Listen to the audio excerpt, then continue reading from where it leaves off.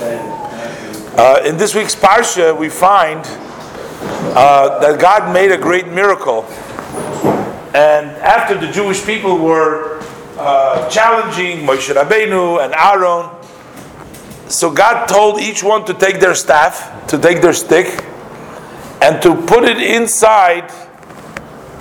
And then miraculously, Aaron's staff began to sprout.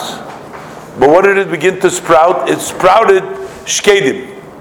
Shkedim is almonds. So the question is, why almonds? Why did it sprout almonds? Now, the Alter Rebbe has a very nice piece. I mean, if you can say so, all the pieces are nice.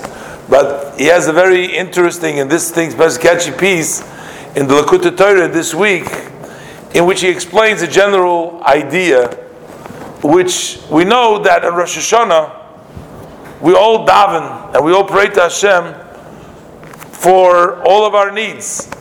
And we know that on Rosh Hashanah, things are sort of Rosh Hashanah, Yom Kippur, they're written and then they're signed, they're sealed. So we already seemingly have been determined from Rosh Hashanah what we are going to earn, what we're going to lose, how much money we'll make, how much money we'll spend. Everything is determined. So the Alter Rebbe asked, in that case, why are we praying every day? We pray every day. We ask Hashem, please heal us. We ask Hashem, bless our grounds. We ask Hashem for all the good things. We ask Hashem. So how come we're asking Hashem for all these things in which we've already been determined? So what's the point? What's the point in going ahead and asking if we already have everything determined? And the Alter Rebbe gives a very interesting answer. The answer the Alter Rebbe gives is that things are determined in the spiritual level.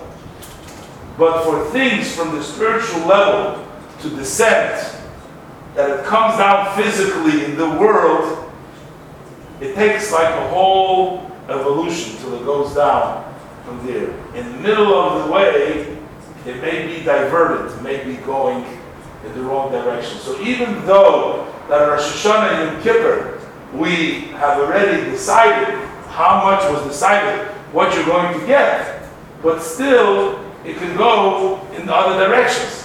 So when we pray every day, we're actually praying for Hashem to bring it down to us in our physical world.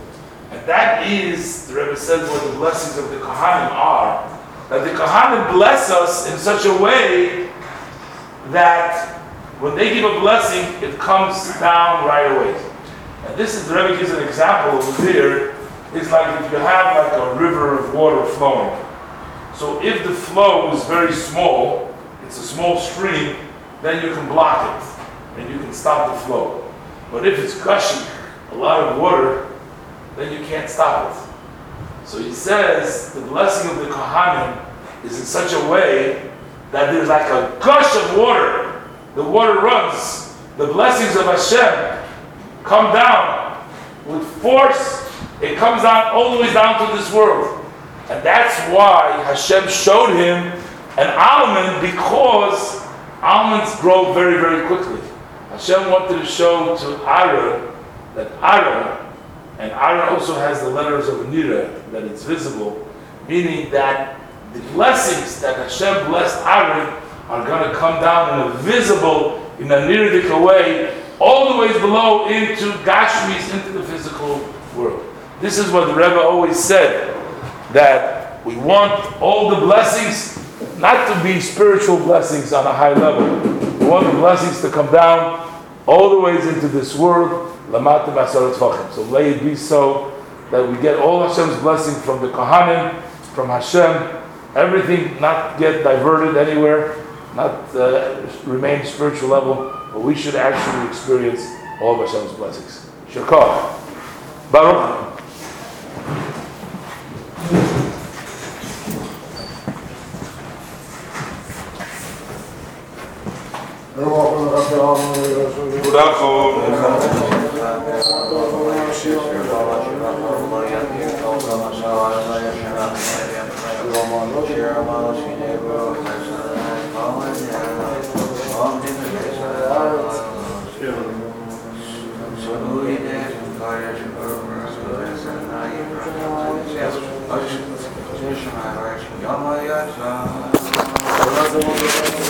Yes.